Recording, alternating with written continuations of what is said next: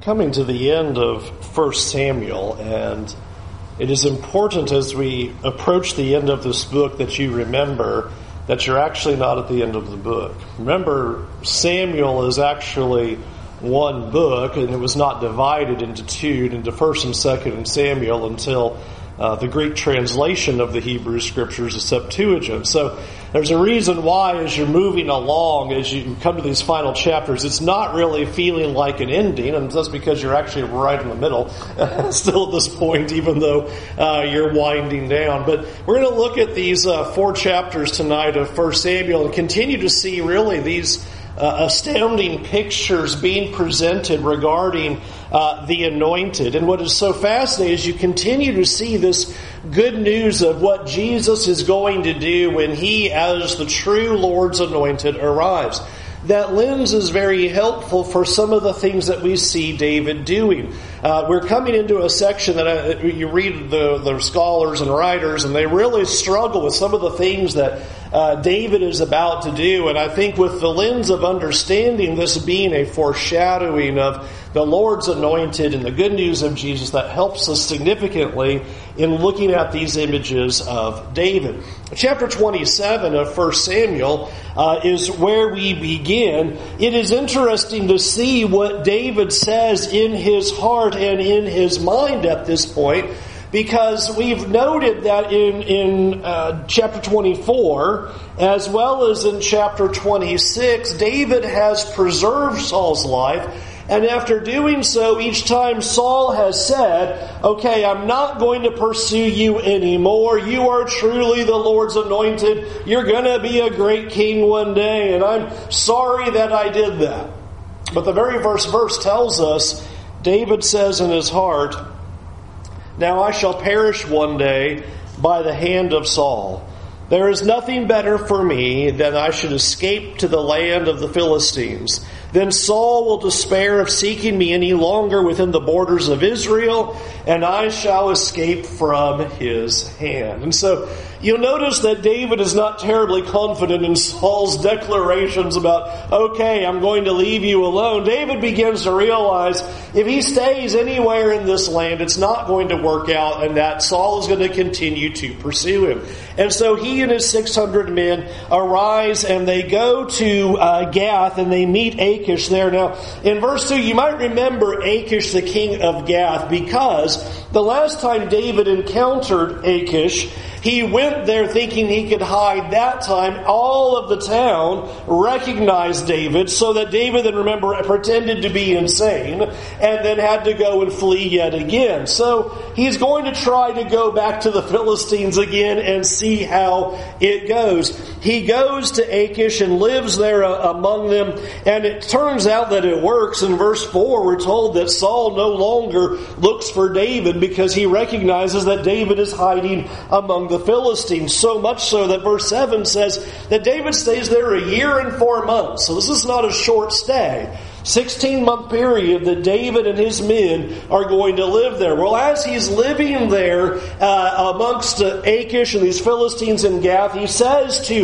Achish, the king of Gath, I'm really not worthy, nor my men, to live here among your cities. Give us this city that, you kind of don't care about, and we'll just live over there. And so it turns out that that city that Achish gives him in verse 6 is the city of Ziklag. But notice something very important that's stated there. Therefore Ziklag has belonged to the kings of Judah to this day. The reason why that is important is because Ziklag was supposed to be a city of Judah. You read that in Joshua chapter 15 and verse 31. This was something that originally was supposed to belong to Israel in the first place. And so there's an interesting picture that's being shown to us as David comes into Philistia, if you will, and is given a town of Ziklag and essentially now gives it back to the kingdom of Israel again. It now now returns to proper hands. And what you are seeing then in David as the anointed one is a picture of the borders of the kingdom beginning to expand. Even though we don't see David on the throne yet, it is fascinating to see that David is already getting cities back that should have belonged to Israel in the first place as he goes and he lives in Ziklag. Not only does that happen, but it says there in verse 8 that David and his men go up and they make raids against the Gershites and the Gerzites and the Amalekites, for these were the inhabitants of the land from as old as far as Shur to the land of Egypt. And so now you start seeing David being successful, and notice he's being successful against Canaanites and he's being successful against Amalekites. Well, remember, under the days of Joshua, all the Canaanites were supposed to be driven out of the land and gone. And under Saul, the Amalekites were supposed to be utterly destroyed and be driven completely out as well. And so you get a picture then of David acting as a new Joshua, coming in and able to push out the Canaanites and able to do what Saul was unable to do, finishing the job that Saul refused to accomplish. And so David as king then is pictured as the rightful king who is able to conquer God's enemies and finish the work that is given to him. And so it's a fascinating picture as you look at David here in chapter 26 of 1 Samuel, chapter 27 of 1 Samuel, and see this picture of, even though he's not fully established his kingship yet, he's still just the anointed. He's already doing the work. Already it's beginning to happen as cities are coming back into Israel's power and the driving out of the enemies is taking place. It leads to a really fascinating moment, because as chapter 27 of 1 Samuel ends, you'll notice that Achish, the king of Gath, just trusts David completely. And I would suppose with good reason. He's lived there for 16 months. This is not like you just showed up last week, but he's lived there a very long time. Chapter 28 opens with the Philistines preparing for war against Israel. And Achish turns to David and says, "You and your men are coming with me. And we're going to go out there and we're going to fight against Israel." And David's answer is very, how shall we say, unknown what he's exactly getting at. Listen to what he says in verse 2. David says, "Very well, you shall know what your servant can do." All right, so does David mean he's going to go into battle against Israel and you're going to see what I'm able to do? Or are they going to go into battle and the Philistines are going to see what David can do? We're not told exactly. It is interesting that the way this scene is set up is a hanging question mark. What is David going to do? Israel has essentially rejected him. The people in Israel keep betraying him. He's now living among the Philistines. The Philistines seem to trust him, so much so that Achish says, "Get your guys and we're going to go fight Israel." And David says, "Well, you're going to see what we can do." Okay, well, what are you going to do, David? This seems to put him in a conundrum. It is one of the places that causes people difficulty. And they're trying to figure out, well, what is David doing? Is he really going to fight against Israel? Would he dare go against Israel and his people? But I want us to think for a moment that perhaps that's not such a radical problem anyway.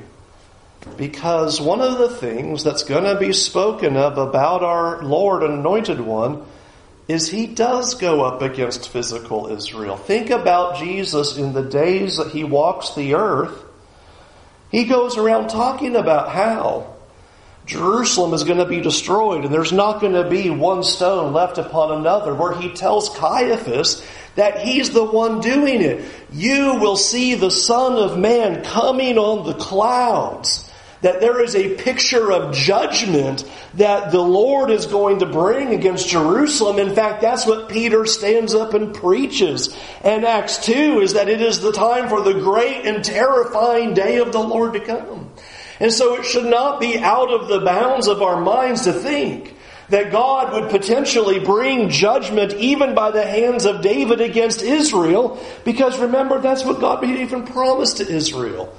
We see that happen with it being either the Babylonians who come up against Judah, or whether it be the Assyrians that attack the northern nation of Israel.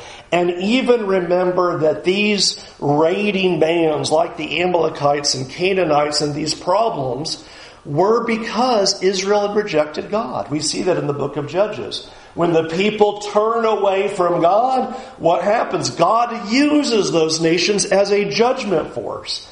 So I don't know that we need to read David and go, wow, he's in a real moral pickle right here. And I don't think that's the intent of the text, but rather to show the anointed will even go up against his own people if that's what's called for. There is a truth to the matter about how God does not show partiality. And if there is judgment that is necessary, then judgment will certainly come. The Philistines have been that picture throughout 1 Samuel, constantly being God's mechanism of judgment against Israel. But it's so fascinating. You'll notice that verse 2 just ends right there. It is like a good movie. It just hangs where you go, what is David going to do? Meanwhile, going on over here, the attention now turns back to Saul.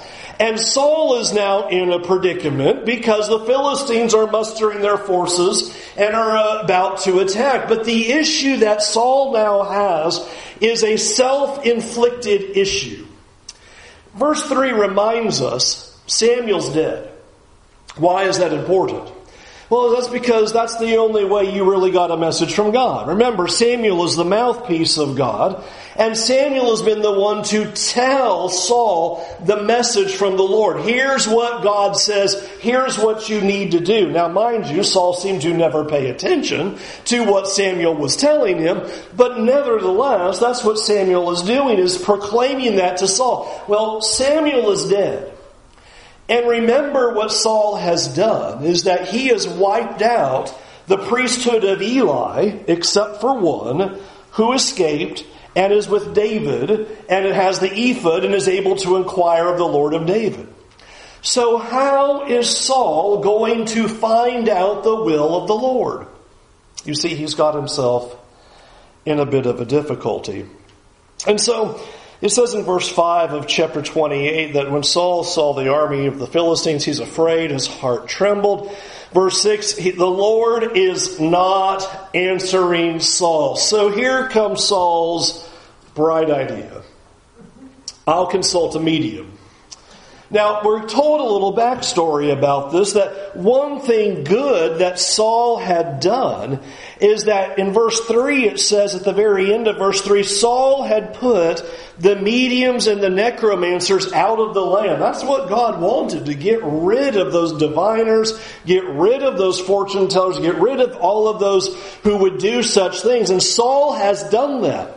And so his desperation is so great that he's trying to find a medium. Well, one of the men tells him that there is this medium that lives in Endor, and perhaps she will be able to help you.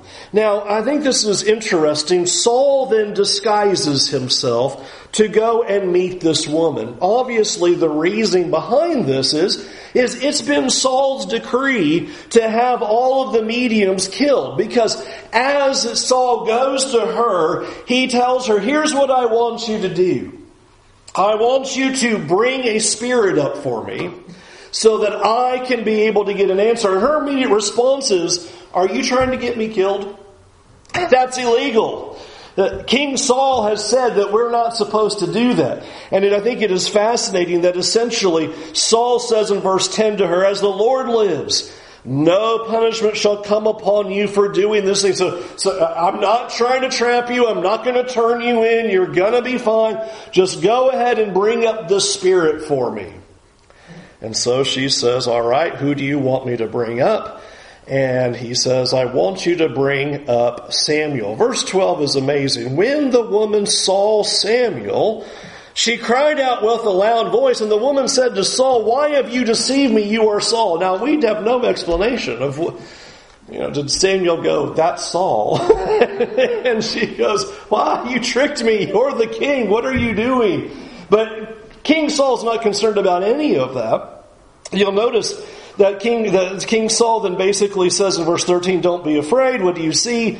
I see a God coming up out of the earth. Now, it's important to understand this picture because when we think of diviners and the mystics and things like that, in our world, it's palm reading, tarot cards, and crystal balls. And that's not how that looked back then. So you can't use the way we think of what that would have looked like. Back then, what they did was this medium would have a pit, basically. And they would put a sacrifice down into the pit. So imagine all the smoke is coming up out of the pit with the sacrifice there burning. And then they would supposedly call upon the Spirit, and then this Spirit would then come up. And notice that's the imagery that's happening here in verse 13. I see a God coming up out of the earth. What do you see in this smoke that's going on? I think it's pretty fascinating. She seems to be very surprised that this even happened, the way she's screaming about this. And you get the picture then of, I see this one coming up. When Saul says, well, what does he look like? And she gives a description. In verse 14, an old man is coming up and he is wrapped in a robe. And it says there that Saul knew that it was Samuel, and he bowed with his face to the ground and paid homage. I want you to think about the event that's happened here. You bring Samuel up. And one of the things that Samuel had told Saul, one of the final things that Samuel had told Saul, is a reminder about obedience. And he had taught him this critical point about obeying the Lord. You know, you think you got these sacrifices, but obedience is most important. And one of the things that you have Samuel reminding Saul and teaching Saul is that rebellion is as the sin of divination. Samuel had said that to Saul. Rebellion is like the sin of divination. And for Saul to do this right here just shows the complete rebellion where Saul is at. That you are willing now to do the very thing that even Samuel used in his words to you and said, it's the worst thing you could do. It's rebellion. And he does it anyway. And I think God allows it for a reason, because God has a message for Saul. And you'll notice the message. I love the scene that happens here. Verse 15, Samuel says to Saul, why have you disturbed me by bringing me up? As you remember, Samuel was pretty much done with Saul after chapter 15. That was pretty much it. You have rebelled against God. And Samuel was done with him. We don't see their interaction any longer after that. And Saul's answer, I am in great distress, for the Philistines are warring against me, and God has turned away from me and answers me no more, either by prophets or by dreams. Therefore I have summoned you to tell me what I should do.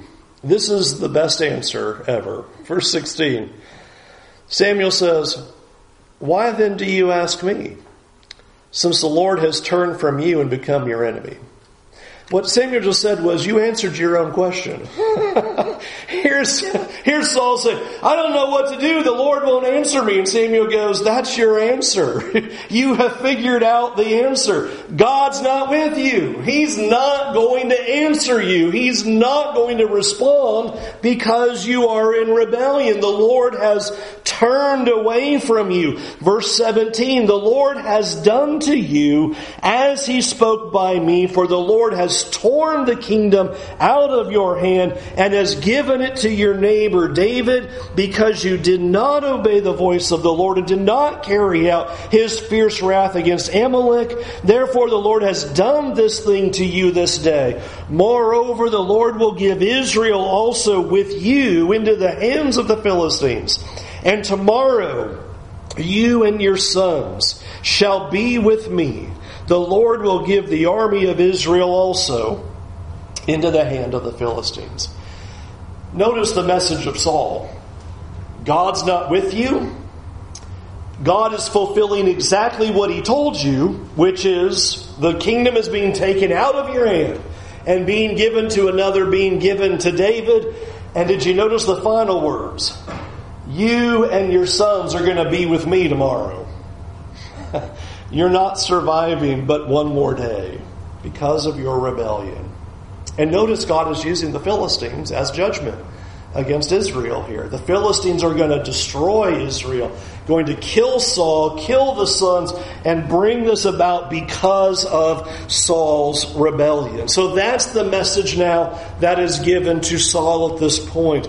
We come to chapter 29. The scene now is moving back, and the Philistines are all gathering together. Notice verse 1, it says that they have all gathered at Aphek. Now we might read that they're at Aphek and go, well, who cares, this is another city, no big deal. The last time we saw the Philistines gathering at Aphek was in chapter 4. And in chapter 4, we saw the Philistines just blow out the Israelites. Complete wipeout. Remember, that's when they thought, hey, maybe we should get the Ark of the Covenant, and that will work better this time. And it doesn't work any better that time either. And so there is an ominous tone that is sitting here as chapter 29 opens, is that the Philistines are at Aphek. This is going to go badly for Israel, which is exactly what Samuel just said to Saul moments ago in chapter 28. This is going to be a terrible wipeout of Israel and a judgment upon Israel. But as the Philistines are gathering, they see David and his 600 men. And they say, we're not going with him. We know who he is, and we are concerned that we're going to get out there into the battle and he's going to turn against us, which, that could mean what he said. You're going to see what we can do. We're not sure what he meant by that. And they think that might be what's going to happen. We're going to get in the heat of battle. David and his men are going to turn right around on us. And so they are going to wipe us out. And what is fascinating to see is that now with Achish, as he starts now proclaiming the blamelessness of David. In verse 6, Achish called David and said to him, as the Lord lives, you have been honest, and it seems right that you should march out with me and in this campaign, for I have found nothing wrong in you from the day of your coming to me to this day. You can just hear Achish trying to convince the Philistines, he's blameless. He's been with me for all this time, 16 months. He's going to be a great fighter. He's been going out and conquering all these other lands and nations on our behalf. He's a great fighter. And the Philistines will not listen, which is what the end of verse 6 goes on proving. I think it is interesting to start noticing some of these pictures of the anointed, because notice it is a Gentile who's going to proclaim the innocence of the anointed. How interesting to hear this happen, where here is this Gentile ruler standing up and saying, David's blameless. There's nothing wrong with him. He's done everything great, and there's no charge against him whatsoever, just like Pilate would have to do as a Gentile ruler over the people of Israel, and make the very same proclamations, and yet in the very same way, there's no success in swaying the masses. We see that here Achish is unable to convince the Philistines. Pilate is unable to convince the Jews. And so these things are set in motion. That leads to something interesting. David is sent home. And chapter 30 shows what happens. He goes back to Ziklag with his 600 men. And you won't really believe what happens. He comes into Ziklag, and we're told there in verse 1 that the Amalekites had made a raid against Ziklag and against the Negev and overcome Ziklag, burned it with fire. Verse 2, taken captive the women and all who were in it, both small and great. They killed no one, but they carried them off as they went. And so while they're preparing to go to battle against Israel, the Amalekites, they seem to be notorious for going after the women and the children like they had done against Israel in the Exodus. They do it here now. They don't attack any of the warriors. They go in and in this terrible way go against Ziklag, and they capture the women and the children and burn the city. It says in verse 4 that David and the people who were with him raised their voices and they wept until they had no more strength to weep. They're just absolutely devastated by this. Imagine you're preparing to go to battle, and you've been rejected by the people there. And as you go back home, you just see everything that you had put all of your time and effort and where you lived all burned, and not a single person remaining. They've all been captured. And notice in verse 6, all of David's men are ready to stone him. I said, you've ruined us, which might remind you of Moses there, where you see this other picture of, what are we going to do as we're in great distress? They immediately turn on David. They propose that they're going to stone him because all the people in verse 6, bitter in soul, each for his sons and daughters. But notice the rest of verse 6. But David strengthened himself in the Lord his God. And here we're going to now see an important contrast. In verse 7, David gets Abiathar the priest. Remember, he's the last one that was left that ran away after Saul had all those priests killed. He gets Abiathar and says, inquire of the Lord. Verse 8, shall I pursue after this band? Shall I overtake them? He answered, pursue, for you shall surely overtake and will surely rescue. Notice this great contrast.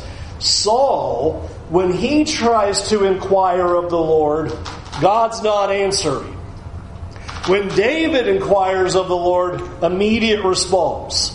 It shows the relationship distinction. Saul has no relationship with God, and God does not answer. And so Saul goes, I'll consult a medium. Samuel says, what are you doing? That is your answer. You've separated yourself from God, and this is judgment against you. When David looks for an answer and inquires of the Lord, God responds, yes, go and you will be victorious. Go pursue the Amalekites and you will win. And so they begin to pursue. Verse 9, they have the 600 men. They go pursuing. They get to the point of this pursuit that 200 men become too exhausted to continue. And so we're told in verse 10, they are left behind at a brook so that David and 400 men can continue on in this pursuit. Here's a real wrinkle in the story. And see if you can catch why you'd have this strange detail put in here. They come across an Egyptian. Notice verse 11. They find an Egyptian in the open country, and they brought him to David. This seems like a massive interruption to trying to rescue Ziklag and get your wives and children back. Oh, by the way, there was an Egyptian. Okay. And they gave him bread, and he ate. They gave him water to drink, and they gave him a piece of cake of figs and 2 clusters of raisins. And when he had eaten, his spirit revived. For he had not eaten bread or drunk water for 3 days and 3 nights. So interesting and here we go in our pursuit, and we suddenly come across this Egyptian, and David rescues him from death. 3 days and 3 nights without water or food. And all of a sudden here David comes along and it says, revives his soul. What a picture of what the anointed is ultimately going to do. Is here he's going to come across people and he's going to give them life. This man's on the brink of death, revives his soul. The Egyptian says, I know where you need to go. I saw the Amalekites. Let me help you out. And so this is where you need to go. David and his 400 men, remember 200 left behind, continue the pursuit. They go in the attack, and so they go down and they utterly defeat the Amalekites. In wiping out the Amalekites, we're told then in verse 18, he recovered all that the Amalekites had taken. He rescued his wives. Verse 19, nothing was missing, whether small or great, sons or daughters, spoil or anything that had been taken. David brought it all back. Here is David going in against the Amalekites, and he just wipes them out, captures everything that belongs to them, take the spoils as well, small, great, whatever it was, and brings it back. Now, at this victory moment, you'd say, all right, yay. Some of David's 400 men, in fact, the text tells us in verse 22 that they are wicked, worthless fellows, say to David, those 200 men that stayed back there at the brook because they were exhausted, they don't deserve any of these spoils. should just be for us 400 who finish the job. And they shouldn't have any part in that. Listen to David in verse 23. And David said, "You shall not do so, my brothers, with what the Lord has given us. He has preserved us and given into our hand the band that came against us. Who would listen to you in this matter? For as his share is who goes down to the battle, so shall his share be for who stayed with the baggage. They shall share alike." And he made a statute and a rule for Israel from that day forward to this day. You see what the Anointed One did here? He goes in, he wins the battle, he captures all the spoils, and everybody who belongs to David, even if they were in the heaviest of the fight, or even if they stayed back with the supplies, equally got a portion of the spoils. Not only that, not only did the 600 get the spoils, we're told David comes to Ziklag in verse 26. He sends some of the spoils to his friends. And notice from verse 26 to verse 31, it pictures him even giving spoils to some of Israel, giving it to Judah as the spoils of victory are being distributed amongst the people.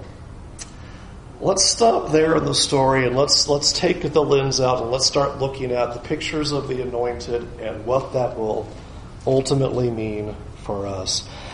We've talked as we've gone through these chapters, some of the pictures that you see of the Anointed, these great little images of what God is predicting that His Anointed and the Christ will ultimately do. But the big one that comes up is just leading up to this moment in chapter 30 is a picture of when the Anointed comes, He's going to conquer the enemies and share the spoils with His people.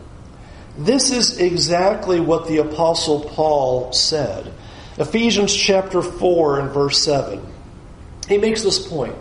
To each of us was given grace according to the measure of Christ's gift. So here is Christ giving the gift of grace. And how does He prove it?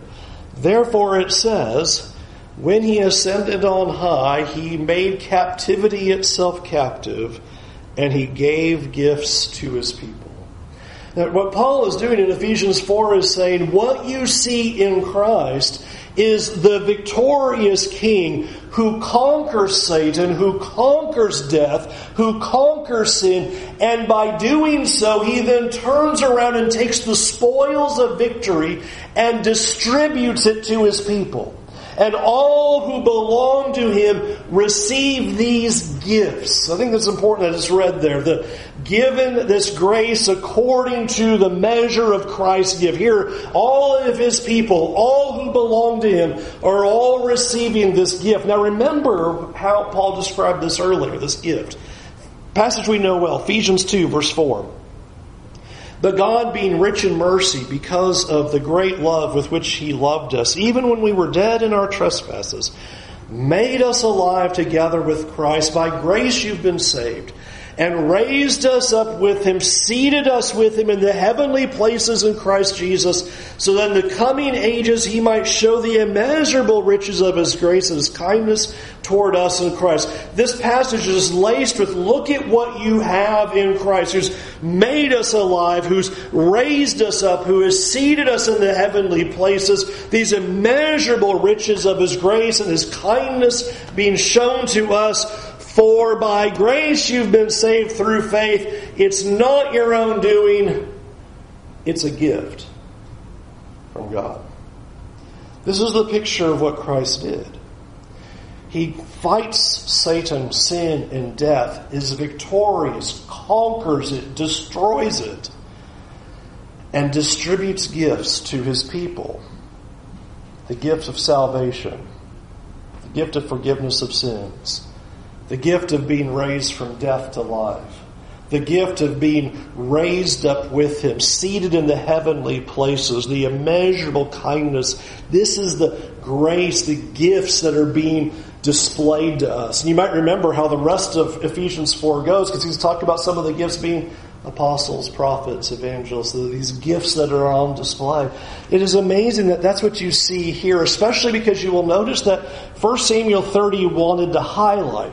David made this a statute and a law that would be remembered forever. So this is a major signal of what the anointed will do. He will conquer the enemies and he will give gifts to his people. And that's what 1 Corinthians 15 describes. And talking about the victory that is found in Christ as Jesus continues to reign and continues to exert his authority, for he must reign until he puts all the enemies under his feet. The last enemy to be destroyed is death. It's a beautiful picture of the conquering that is found in Christ, which leads then, I think, to one of the most important messages of what these 4 chapters are driving at and helps us with our life today. The title of the lesson is "The Lord is Faithful." And what you see in each of these chapters is a depiction of how God keeps his word. He always keeps his promises, and he is always faithful. The first scene of that is in the negative. Saul cannot understand why God is not answering him. And Samuel's answer is, this is what God said. God said, because of your disobedience with the Amalekites, God's not with you anymore. The kingdom has been taken away from you. And how is it possible then for Saul to think that he's going to receive the blessings of God, receive answers from God, when he's been living in rebellion against God? That's what Samuel is kind of saying. Why would you bring me up? What are you thinking? You know the answer. You don't have a relationship with God, and if you don't have a relationship with God, why do you think he's going to bless you? And why do you think he's going to answer you? God keeps his word. God is very faithful. And there is a negative side of that faithfulness. In him doing always what he says, that means that we cannot think that we can live a life in disobedience and believe that God's going to be on our side, answering our prayers, giving us the A-OK, and blessing us all along the way. He's not going to do it. I think it is interesting that Saul seems to somehow think that God should still be with him, even though he has ultimately turned God into a magic 8-ball. I want God to give me an answer. Okay, should I go up against the Philistines? Maybe. That's what he's doing with God. He doesn't care about God. He never cares about the will of God. He's not seeking to do what God wants. All he wants to do is just go, God, is it okay for me to do what I want to do? He's treating God as if he were a pagan God. And this is an important truth that's depicted to us many times in the New Testament. For the sake of time, I'll just use one example that the Apostle Peter gives, where here in 1 Peter 3 and verse 7, you might remember where Peter makes the point for husbands to live with their wives in an understanding way and showing them honor, or else your prayers will be hindered. You see the idea? If you're living in rebellion to God, then why do you think your prayers are going to be answered? If you're not seeking the will of God, why do you think he's going to bless you? That's being drawn out by the Apostle Peter, what he's encouraging husbands to love their wives properly. Otherwise, your prayers are blocked. Well, Saul, why do you think God's not answering you? Because you're in disobedience. So it's an important picture that we see, is that we cannot live a life of disobedience to God and think that God is going to be for us or help us. By contrast, you will notice the opposite was with David, wasn't it? That when David sought the Lord, that God was faithful to him. God told David that he would be successful against the Amalekites, and he absolutely was. And think about that. David and his men believed that. Here they are, crushed beyond despair. They are looking at their city. It has been burned. Their wives and their children have all been captured. The men are about to stone David. David, it says, takes his strength in the Lord, inquires of God, and God says, go after and pursue them and you'll be victorious. And his men believe him, and they go and they win. It is important to see the picture that God is also faithful to those who belong to him. So in contrast, you have to Saul. Why would you expect a blessing in your disobedience? And yet there is a hopeful reliance upon God during times where we are seeking him, that we depend upon him and look to him for guidance and help. But that doesn't mean there won't be suffering. We've seen this in David many, many times, and it's worth bringing out here. Just because David is seeking the will of the Lord, and just because God is with him, doesn't mean his city wasn't burned and his wives and the children weren't captured. We talked about that in the Sunday morning class that we had this morning. This important picture of understanding that God with us doesn't mean we will not experience any suffering. We won't go through any hardship. We won't go through any trials. In fact, it's through the difficulties and the trials that God is teaching us. And here is a picture of that where David is clearly with God. David is being answered by God. God gives him victory at every turn in this scene. And yet still he goes through suffering. He still goes through difficulty.